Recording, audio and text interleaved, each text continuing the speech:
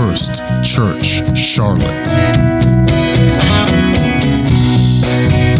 I'm going to preach from this theme here today, one theme, and it is simply this: faithful, faithful, faithful. Elbow your neighbor and say faithful. Praise God, praise God. Lord, would you speak to our people here today? Would you use my humble efforts? I'm over me, oh God. I'm over trying to be clever. I'm over trying to be powerful. I'm just trying to help somebody today. And I'm asking that you would speak through me in the name of the Lord Jesus as I try to do justice to your faithfulness here today in Jesus' name. All right, let's get started. Praise the Lord. Praise the Lord. If you are on a journey or you have to go on a journey with someone, well, let me back up and just say, if I tell you that you've got to make a road trip, there's really two questions that are more important than any other questions. If I tell you you have to make a journey, you have to make a road trip, there's two questions that should immediately come to your mind. Number one, where am I going? Somebody say, where am I going? And number two, who am I going with? There's some people I don't want to go on a road trip with. Go ahead and give me a good First Church amen on that. Don't act like you're too spiritual to admit there's people you do not want to be stuck in a car with for hour upon hour. There are some people that I would rather stay home with COVID than go on a road trip with. No lie. I've been forced to stay home with COVID, and I've been forced to go on some road trips with people. And trust me, between the two, risking fatal death is a less troublesome choice. But if you know you've got to go on a trip, question number one is, where am I going? And question number two is, who am I going with? And so here we are thinking about this journey that all of us are walking with the Lord. We're thinking about this journey. All of us came from somewhere. There wasn't all bad there, but there certainly wasn't all good there. All of us have wounds in our past. We've learned to cope with them.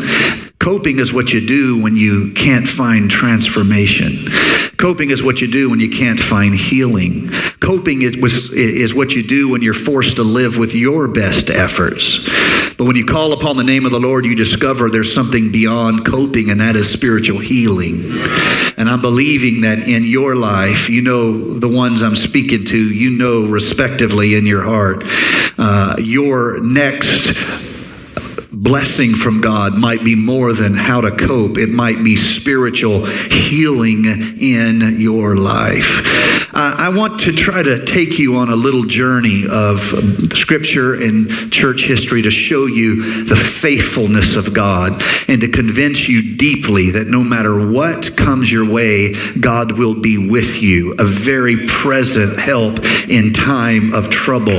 A friend that sticks close. Am I preaching in the right church here today? A friend that sticks closer than a brother. God is committed to you. Yes. I didn't say you were worthy of it. I said he is committed to you. God is on your side. I didn't say you were worthy of having God on your side. I said God is on your side. That should produce, I'm starting to feel the presence of the Lord here today. That should produce within you a certain level of spiritual expectation. I'm not saying you won't cry. I'm just saying your tears will have something added to them. I'm not saying you won't hurt. You will hurt. But I'm saying along with the hurt will be something spiritually added into that hurt. I'm not saying you won't mourn. You will mourn. I'm saying that it won't be the end of the story.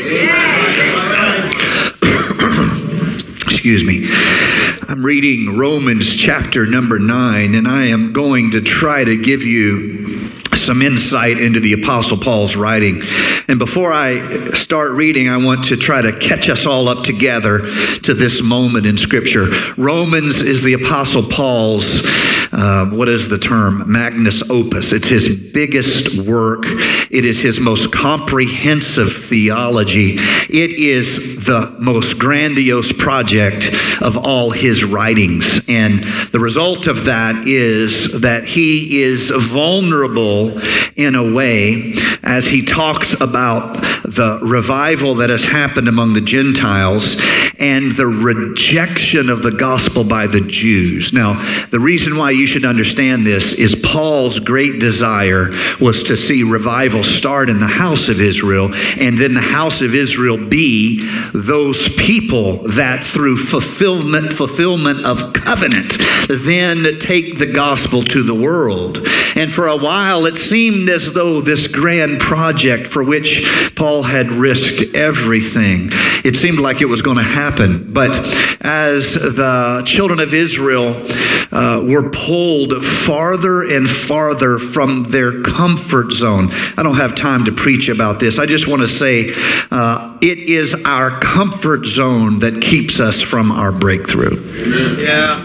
They're pulled from their comfort zone. That comfort zone includes the way that their elders had done it, the understanding that the generations before had, and their comfort of ritual and social and religious expectation one from another, one to another. This was a comfort zone to them. Let's not look down our noses at them. All of us have a comfort zone. And sometimes that is a safe place to us, a reassuring place, and that's good. But sometimes it is a stagnant place, a self-limiting place, and that's bad. The difference can only be shown to us by the leadership of the Holy Ghost. It's the Spirit that guides you into understanding. Can I have a big amen? Lead us, Lord, by your Spirit. Don't let us make mistakes, God. Convict us when we're wrong. Correct us when we're in error. Open the Scripture when we misunderstand or misinterpret. And let us have the humility to go back and learn and grow. And can the church say amen? So here is Paul. He has been giving the most consistent, the most concise overview of what has happened among the Gentiles through Jesus Christ for 8 chapters. He starts all of them equal. Romans 1, all have sinned. There's no good and not so good, poor and failures. All, somebody say all.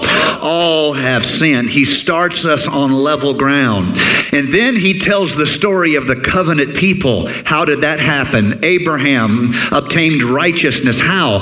Through faith. Through faith, he had obtained a righteousness that had been given to him. This patriarchal covenant with Abraham would grow into the house of Israel, a way of being, a way of doing. But it was all made possible through a faith in God. Abraham believed the Lord, and it was imputed, it was gifted to him as righteousness.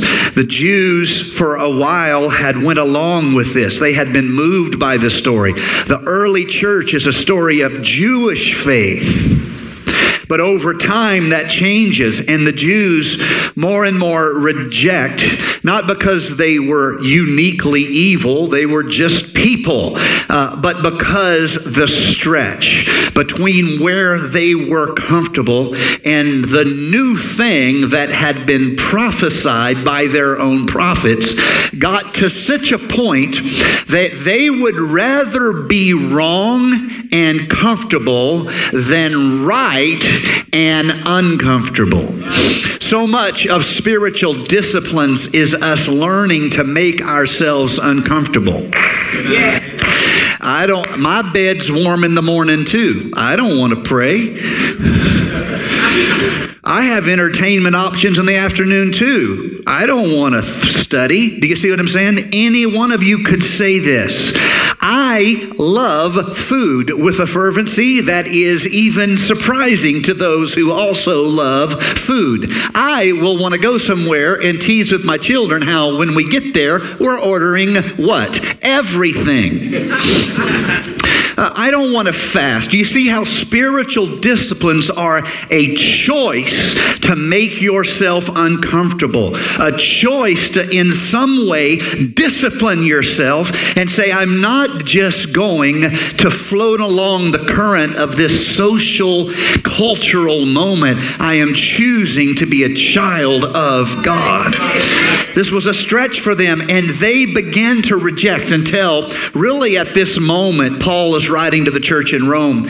Even Paul is losing faith that the future of the church is Jewish. Even Paul is beginning to believe that the future of the church is Gentile. More, Paul is beginning to see in prophecy how that was always going to be the case, and it breaks Paul's heart. He gives the story of how it should have began in Israel. It did begin in Israel, but it could not stay there because they chose comfort and peer reassurance rather than change and a new thing in God. And none of us are better than any of them because all of us seek to be reassured in our way. And so Paul says, having given a truly magisterial theology, a stunning insight from Abraham to Christ until he ends up in a confession of the human condition, which goes like this: even when I try to do good, evil is present. What are you doing, Paul? I'm making a confession of the human reality. Even when I try to do right, there's a vanity within me that'll turn a good thing bad. Who is going to deliver me from this spiritual death that my flesh wants to live, even while calling it sacred? My flesh wants to turn a good thing evil. Who is going to deliver me from this? And he gets to the high note of his theological symphony, and he says, there is therefore now no condemnation to them. Man, if I could preach good, people be swinging from these projectors up here right now. There is therefore now no condemnation. A minute ago, he's saying, I'm trapped. And now he's saying, but Jesus. I have no solution to me, but Jesus. Oh, this is the very essence. Man, that's some good news right there. That is some good news. I am not the end of my plan for me. I need to call upon the name of the Lord. I need to call upon the name of the Lord. If you will, there is therefore now no condemnation to them, praise God, somebody, who walk not according to the flesh, but after the Spirit. For the law of the which was in Christ Jesus, free from the law of sin and death. Paul, what are you saying? Oh, I'm saying everything Paul says. But right after that, right after the high point of Paul's theological brilliance, he says, chapter 9, verse number 1. All right, he catches his breath. I tell you the truth in Christ, I am not lying. My conscience also bearing me witness in the Holy Spirit that I have great sorrow and continual grief in my heart. For I could wish that I myself were accursed from Christ for my brethren, my countrymen according to the flesh, who are Israelites, to whom pertain the adoption, the glory, the covenants, the giving of the law, the service of God, and the promises, of whom are the fathers, and from whom, according to the flesh, Christ came, who is over all, the eternally blessed God. Amen. but they have rejected him. I see clearer than I've ever seen, but the people I wanted to take with me could not make the journey, and it stinking breaks my heart. Yes. I wish I could do something to help them. If you spend time with a redeemer, it'll give you the heart of a redeemer. I wish there was something I could do. And so he then talks about the rejection of the Jews, and he, for the first time, begins to quote the scriptures that prophetically says and shows this was always coming. 25, he quotes Hosea, I will call them my people who were not my people. That's the Gentiles.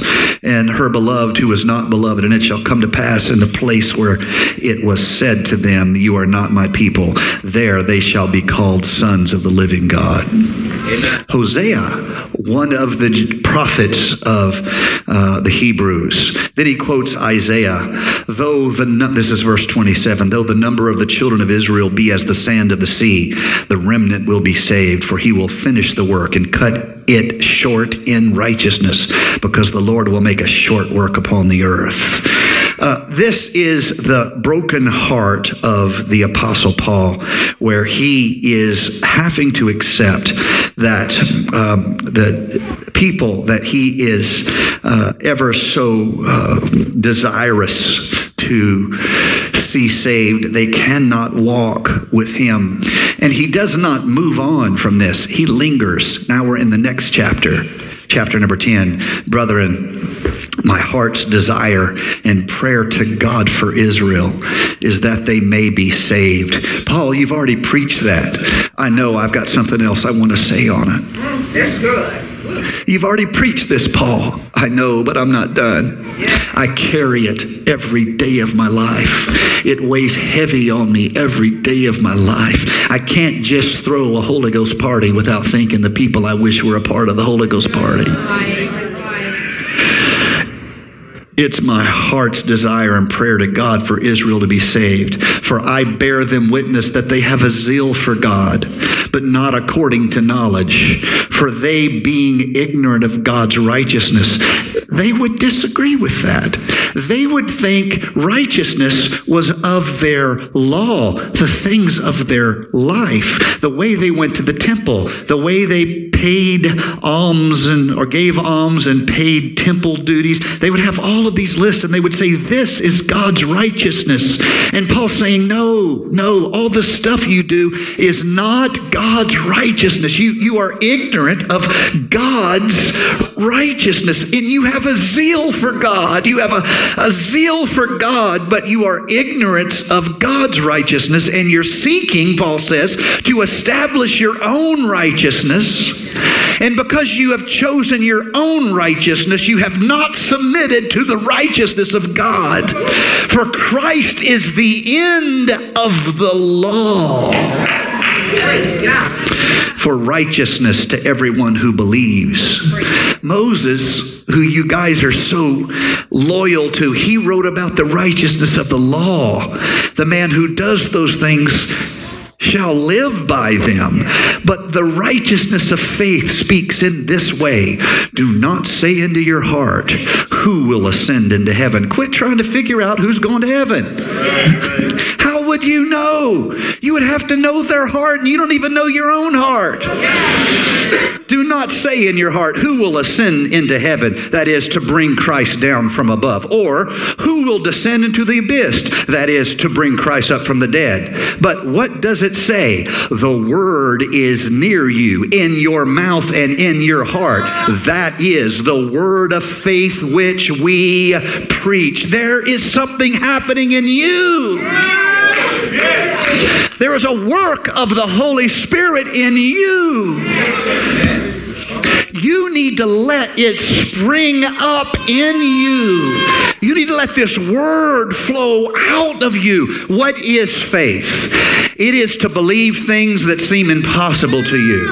And you let this faith not just live as a thought experiment, but you let it turn into word. And just as the word of God spoke over the chaos of a dysfunctional world that had no order or form to it, and he said, let there be, and the Spirit of God began to move on the water. So your word is spoken of faith into the chaos of your world, and God begins to move in your life. Everything begins with this word you speak. Everything begins. It begins with repentance. And then you, like all the people of the word of the Lord, in some way begin to call upon the name of the Lord. Jesus, thou son of David, have mercy on me. What are you doing? This is all I know to do. I don't have 17 volumes of systematic theology, but let me tell you what I know. I'm going to call upon the name of the Lord.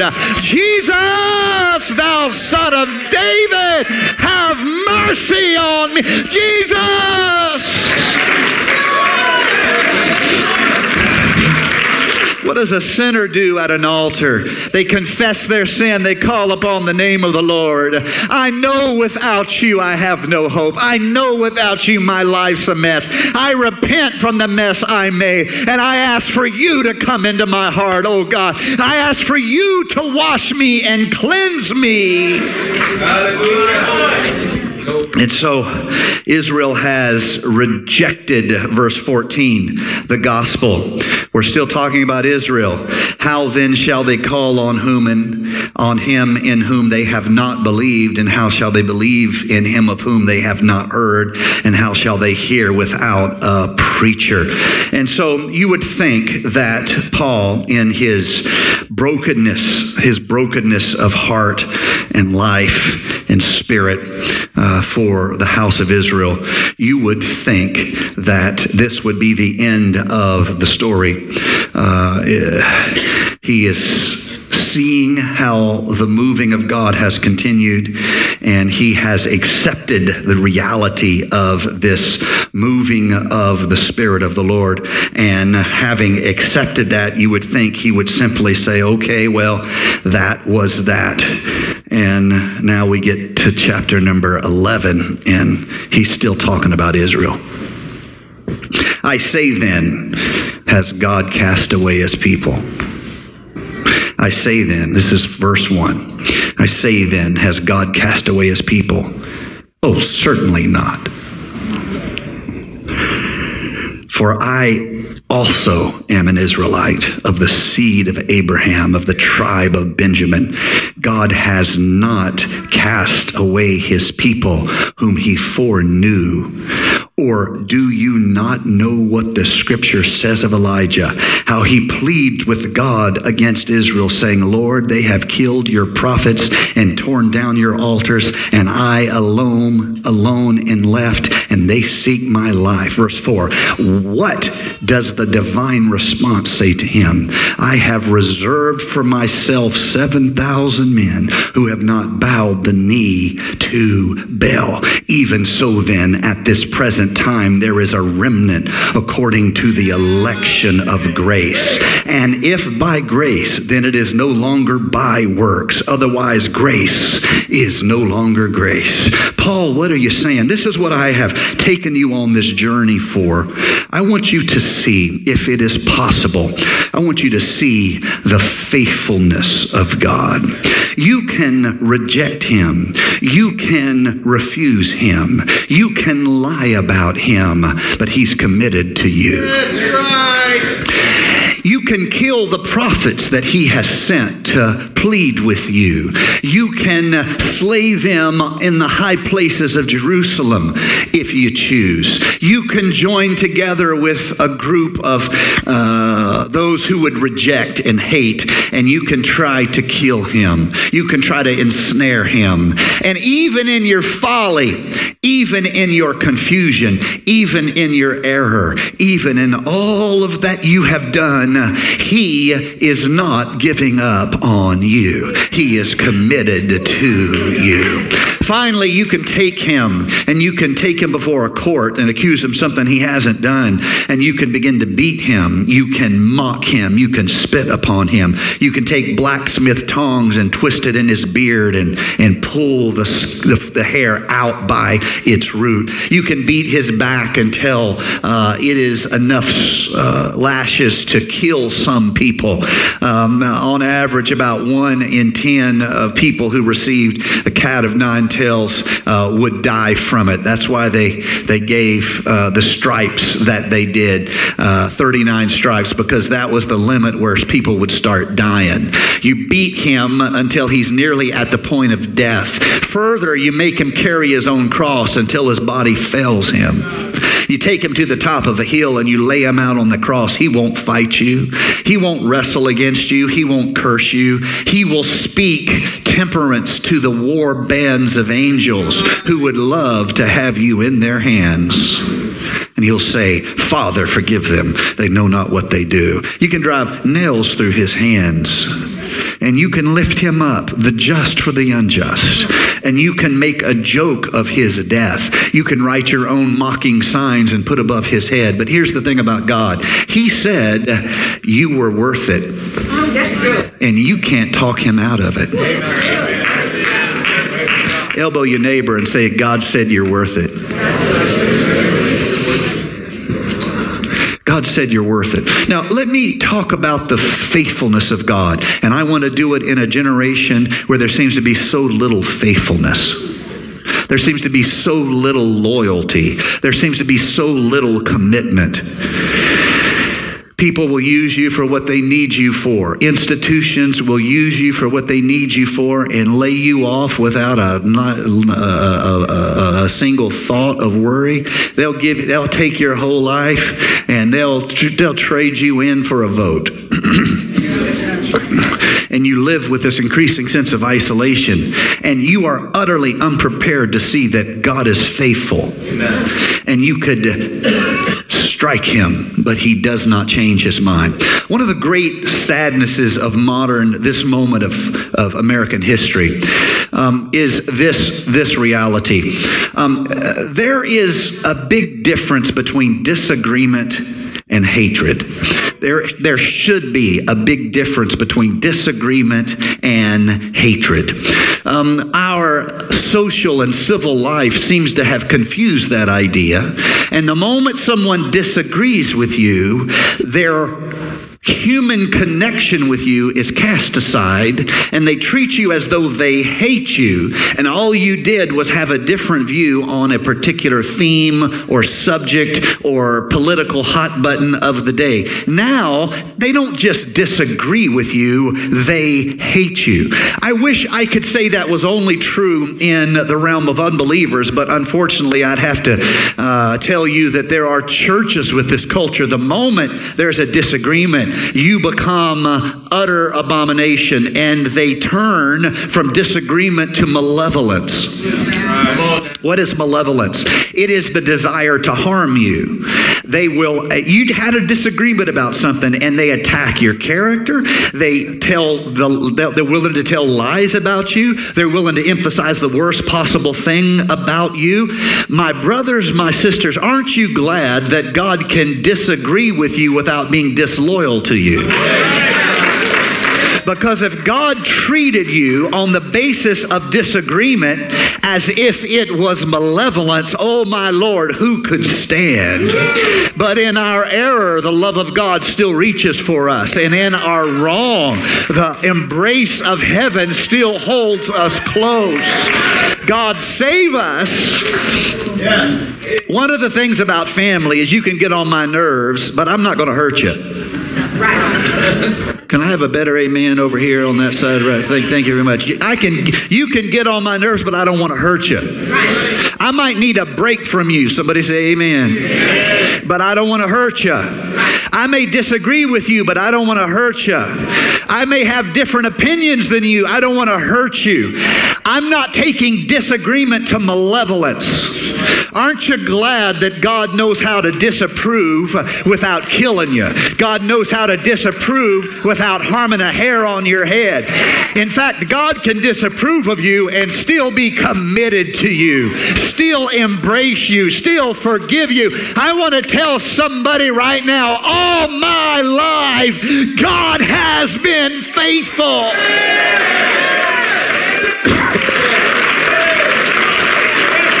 I've done some dumb things. Not as dumb as you, but some dumb things. That's funny. I don't care what y'all say. I've done some dumb things. True confessions. I still wake up sometimes at the night and remember something I did and feel dumb. I just want to...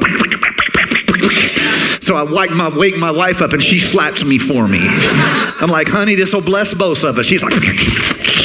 Lucky for me, she doesn't know how to hit. I'm just having fun. Wives, don't beat your husbands. You know who you are. Marriage moment counseling here. Maybe some Washington State drama happening over here. Just let that be a blessing to you. Notice that he's on this side of the church and she's on that side of the church, and the mamas are between them. This sounds like a trouble if I've ever seen it.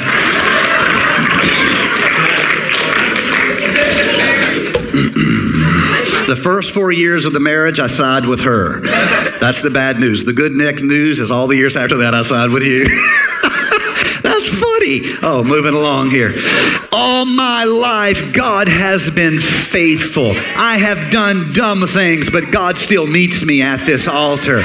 I have hidden sin, and God still meets me at this altar. I've lied about how good I am. God still meets me in the altar. Sometimes with friends like me, God didn't need enemies, but God still meets me in the altar. I've held the hammer and the nails in my hand, but God still meets me in this altar. I've lifted him up, the just for the unjust, but God still meets me in this altar.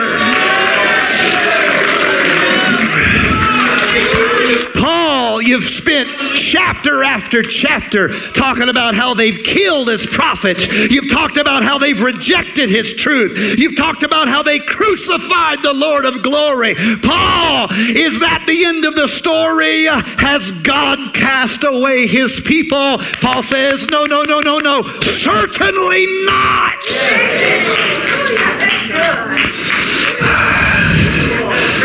All my life you have been faithful. All the dumb stuff I've done, all the self-service I've done, all the lazy stuff I've done, all the wasted times, all the wasted years. All my life you have been faithful. I've come to tell somebody that you know the most effective spiritual weapon formed against you is the devil showing up and telling you what a disappointment you have been to God. And every time you try to step out to do something, hell is right there to point out the disappointment you have been. But I have an answer for hell. And when hell says you've been a disappointment to God, I say yes and amen. But that's not the end of the story. Will God cast away his people? Most certainly not. But he has made a way where there seemed to be no way. Where there was no hope, God stepped in. When it seemed like the enemy would destroy, God held back.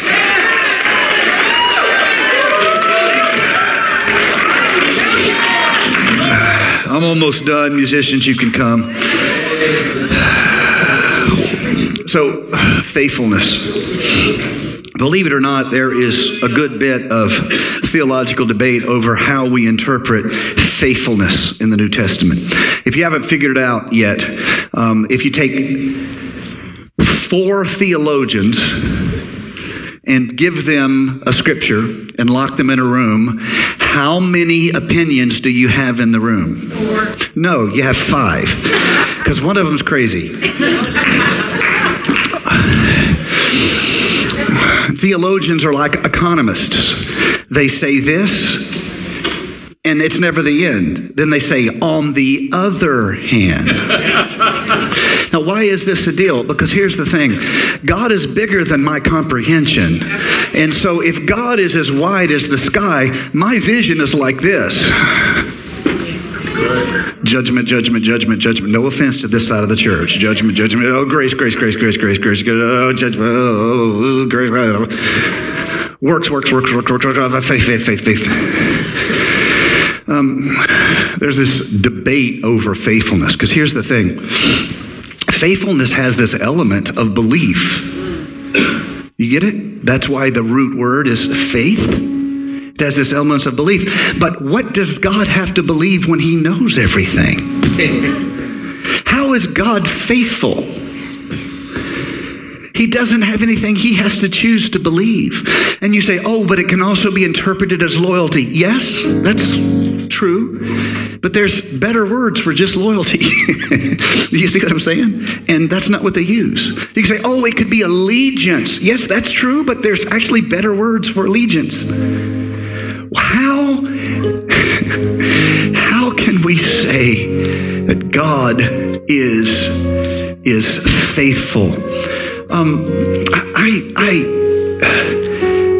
finally found a fairly good explanation of this difficulty. And it goes like this. You will not be satisfied because it's not simple. Some of you will be happy because it's complicated. Some of you will say, there goes Pastor Nate again. Can't you just tell me how to get a blessing? Okay, all right. When subjective belief marries objective reality, on one hand, there is the experience. On the other hand, there is faith. So let me say it this way. For God to be have faithful to you and yet know everything, it goes like this. There is who he thinks you can be that's married to who you actually stinking are. And they are being compressed together into faithfulness. Let me say it this way. God believes in you. God believes in you. When you don't believe in you, God believes in you. When you don't think you'll make it, God thinks you're going to make it. The faithfulness of God is him accepting, are you ready for this? Him accepting the uncertainty of your crazy hide. And so when he says he'll do it, honey, he will do it. And when he says he will be there, he will be there. And he says he will make a way, he will make a way. He is faithful. I've never seen the righteous forsaken, David said, or his seed begging for bread. Faithfulness is when somebody shows up. You didn't expect it. Let me real quick tell you a story. I love this story. I was thinking a lot this week about how to put this into a story that you would have heard about, like a historical thing to demonstrate faithfulness. So I want to tell you, 1925, there was an outbreak of diphtheria in Nome, Alaska. Nome, Alaska is way on the backside of frozen nowhere, okay? And 1,000 miles from Anchorage, Alaska, there was an outbreak. There was one doctor, I believe his name was Welch, Dr. Welch, if I remember correctly, and he saw it had first infected the children of Nome, Alaska. This terrified him because diphtheria is 2 to 3 times as lethal in a child than it is in an adult. As an adult, it's about 10 times more lethal than COVID. Diphtheria isn't an adult. It's about 10 times more lethal than COVID. But in a child, it's 2 to 3 times as lethal. And he saw the signs break out in Nome, Alaska of diphtheria. And he had immediate panic. And he asked the city to quarantine. Of course, nowadays we would have spent 2 years fighting over it and all died from diphtheria. But back then, I guess people just trying to work as best they could. And they went into isolation, but the children were already sick, and there was a problem. The children had all played together. And he was thinking in his fear and in his worry that all the children of Nome, Alaska, who all went to school together, who all played together in a small town, they knew each other. They were going to die of diphtheria, all because he did not have the serum, the correct vaccine that would save their lives. And he sent an emergency we're way too modern nowadays, an emergency telegram, close enough, right? Text, telegram, only about 100 years between them. And that's not much, right? And so he sent a telegram to the governor and explained the situation. And the state of Alaska began this emergency. How do we save the children of Nome, Alaska? There was a problem. The nearest train station was 700 miles away. The harbor was frozen in. No ships could get there. And they had this is 1925. The only planes they had were open cockpit. And in Alaska, it was impossible for anyone not to freeze to death at this time of the year in an open cockpit plane where the wind would be 60 below and the wind chill could be some ridiculous number into the hundreds below. They could not survive. And this cry went out, how do we save the children of Nome? And someone had an idea. The dog sled, the mushers they call them, who drive dog sleds. Let's send out a call all along the line between here and there to ask for mushers who will take a relay. And they created, today it's the Iditarod race celebrates this. They sent a call to everyone who could. And these men, they weren't like hobbyists like they are now. These were working individuals, and it was their business. They did it for businesses, government. They carried mail, and they became famous because they had races back then too.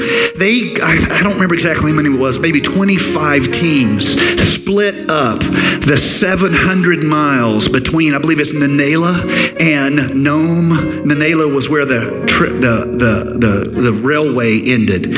And so they took 25 pounds of serum. They took 25 pounds of serum from that they had in Anchorage, Alaska. They wrapped it up in furs and they put it on the train. And as soon as that train pulled into Nome and the whistle blew, the conductor leapt off the train and he ran as fast as he could carrying this fur-wrapped serum. And there was a sled waiting for him right by the railroad tracks. And he handed it to the musher, and the musher started his dogs and they took off. And it was terrible weather, that terrible weather. 70 below, so cold they couldn't run the dogs because it would kill them to run. How did it kill them? Their lungs froze when you ran the dogs in that cold, so they had to trot the dogs. They had to hold the dogs back. It was so cold. There's various stories to come out of it. They made the first 20-odd miles of the relay, and the next sled was already, these people had responded to the call, and they had raced from all over Alaska. They had received, and they had raced toward the trail line, the Iditarod. And as soon as they got to the trail line, they would be they would wait. They'd get the package and they'd take off. They'd go as fast as they could go, as fast as they could. All kind of dramatic things happen. One I don't remember his name, but one of the mushers, the sled dog drivers, they were behind, and he decided to take a terrible chance and cut across the ice. It was right at the time of the year it would break up, and he cut across the ice. In this time, it was 70 below on the ice. He could not stay warm on his sleigh, and he started running because the dogs were trotting. They weren't running at this point. He started running beside the sleigh, trying to stay warm so he wouldn't die. Then, as the wind began to blow, he couldn't see anything. He was lost, and his lead sleigh dog actually knew the journey. They had made it before the breakup season of the ice. And so the dog literally took him across the ice by smell and got him to the other side. And when he got there, there was no one waiting for him because the weather was so bad. And so he went on again. The longest single mile was 96 miles where they went trying to stay warm. Another musher actually was caught in a storm, and the wind wind was so strong it blew his sleigh over, the sled over. And I guess Santa has a sleigh and a musher has a sled. I don't know. Anyway, the elves were panicking. It blew it over, and he saw this fur-wrapped serum, 25 pounds of serum, go tumbling out and into the snow. And he, as fast as he could, he got the dog stopped, and he went back, and he couldn't find it. And he's panicking. After all of this, they lose the serum. And he took off his gloves, and he began digging in the snow. And finally, he found, after digging with his hands in the snow, he found the serum, got it back on the sleigh. They took off again. Here's the thing that I want you to see. They are running at their limit. Let me give you an example of this. The Iditarod race for a single sled, the world record is like 8 days, I think. That is now, with dogs that have little feet pads to protect their paws, that there are even rumors of doping among the dogs. Oh, imagine. Now, the sleds are not made, they're made out of high-tech materials, and they're super light now. The record now is like 7 or 8 days with all of our advancements, with breeding dogs, different species, trying to, this was before then. And these men did this race 700 miles across, going as hard as they absolutely could. They did it in a little over 5 days. And the only way they could do it is like a relay race. If it's a 2-mile race, I've got to run at a certain speed. But if I just have a leg of it, I can give it all I've got. But let me tell you the weakness of a relay race. After you have given everything, there has to be someone there to take the baton. The race is impossible if there's not someone there to take the baton. I can give it everything, but here is the risk of me giving everything. When I get to the end of my section, I have to give this to somebody. If I keep going, I'm going to die. There was only one team that could not make it because of weather, and it was the most, and that was the one I think who did the long. No, that was a separate one. The one who ran 2, and he was the most famous musher in Alaska. He ran 2, and it nearly killed him. 4 dogs were killed making that run. The thing I'm trying to say is a relay only works. I can't give it my all if you're not going to be there when I give you the baton. So the ultimate act of faithfulness, I think, is after you have given everything. Can you rely on the next person to take the baton? So let me describe faithfulness this way so you'll understand. After I've given everything, I've got to know there's no point in me running myself nearly to death if you're not going to be there. There's no point in me running my sled dogs to death if you're not going to be there. There's no point of me taking crazy chances across the sea ice.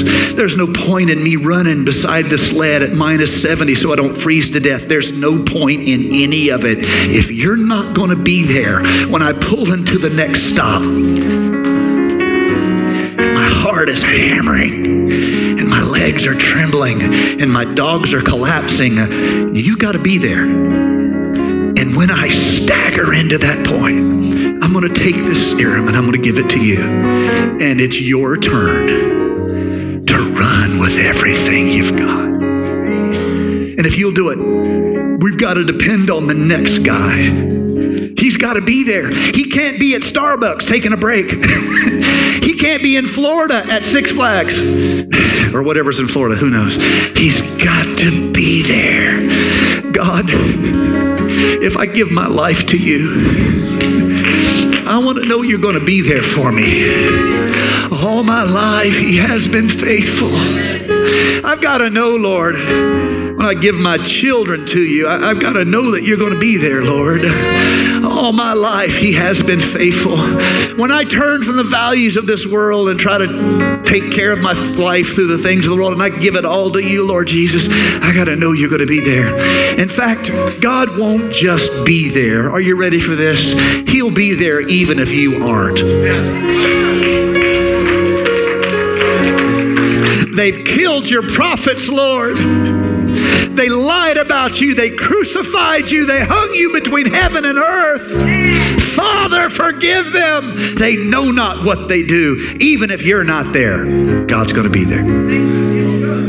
He is faithful. Stand with me all across the house. Lord Jesus, I bless your name in this house right now. I thank you for your goodness here today. I thank you for your goodness here today. You are a friend that sticks closer than a brother. Lord Jesus, I want to say thank you for every time you've been steadfast, unmovable. I want to say thank you for every time you've washed away my sins, every time you've met me at an altar, every time you have wrapped your arms around me. I give myself to you here today. Would you like to step out of the chair you're in right now? Would you like to come down to the front? If you'll come down to here, would you just lift your hands in a sign of surrender to God and say, Lord Jesus, I give myself to you today. I want to say thank you for the faithfulness of your promise. I want to say thank you for the faithfulness of your word. Those of you who are here today, if it's been a while since you've repented, I'd like you to, wherever you are, I'd like you just to take a moment right now and repent of every error, every wrong, every sin. If you've been struggling with doubt this year and you've been wrestling with doubt, I'd like you to recommit yourself to God right now. You know who you are. Let's not play games with God here today. You know the struggling with your faith. Recommit yourself to the Lord right now. Lord Jesus, I want to say thank you for your goodness in our lives. I want to say thank you for your blessing upon us, Lord Jesus. I want to say thank you for keeping us. We are unworthy of so much. Thank you for listening to First Church Charlotte. If this podcast has blessed you, please rate it with 4 or 5 stars. By doing so, you will help others find our free podcast and bless them.